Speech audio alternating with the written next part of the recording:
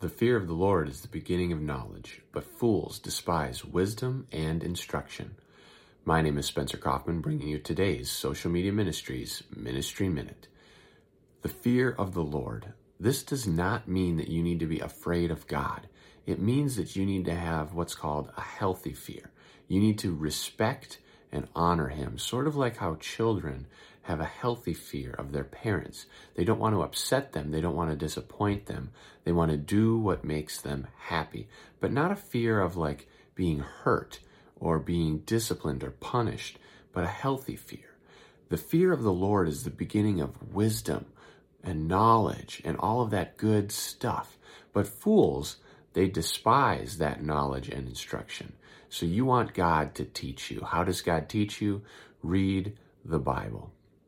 Pray and get more wisdom, knowledge, and instruction.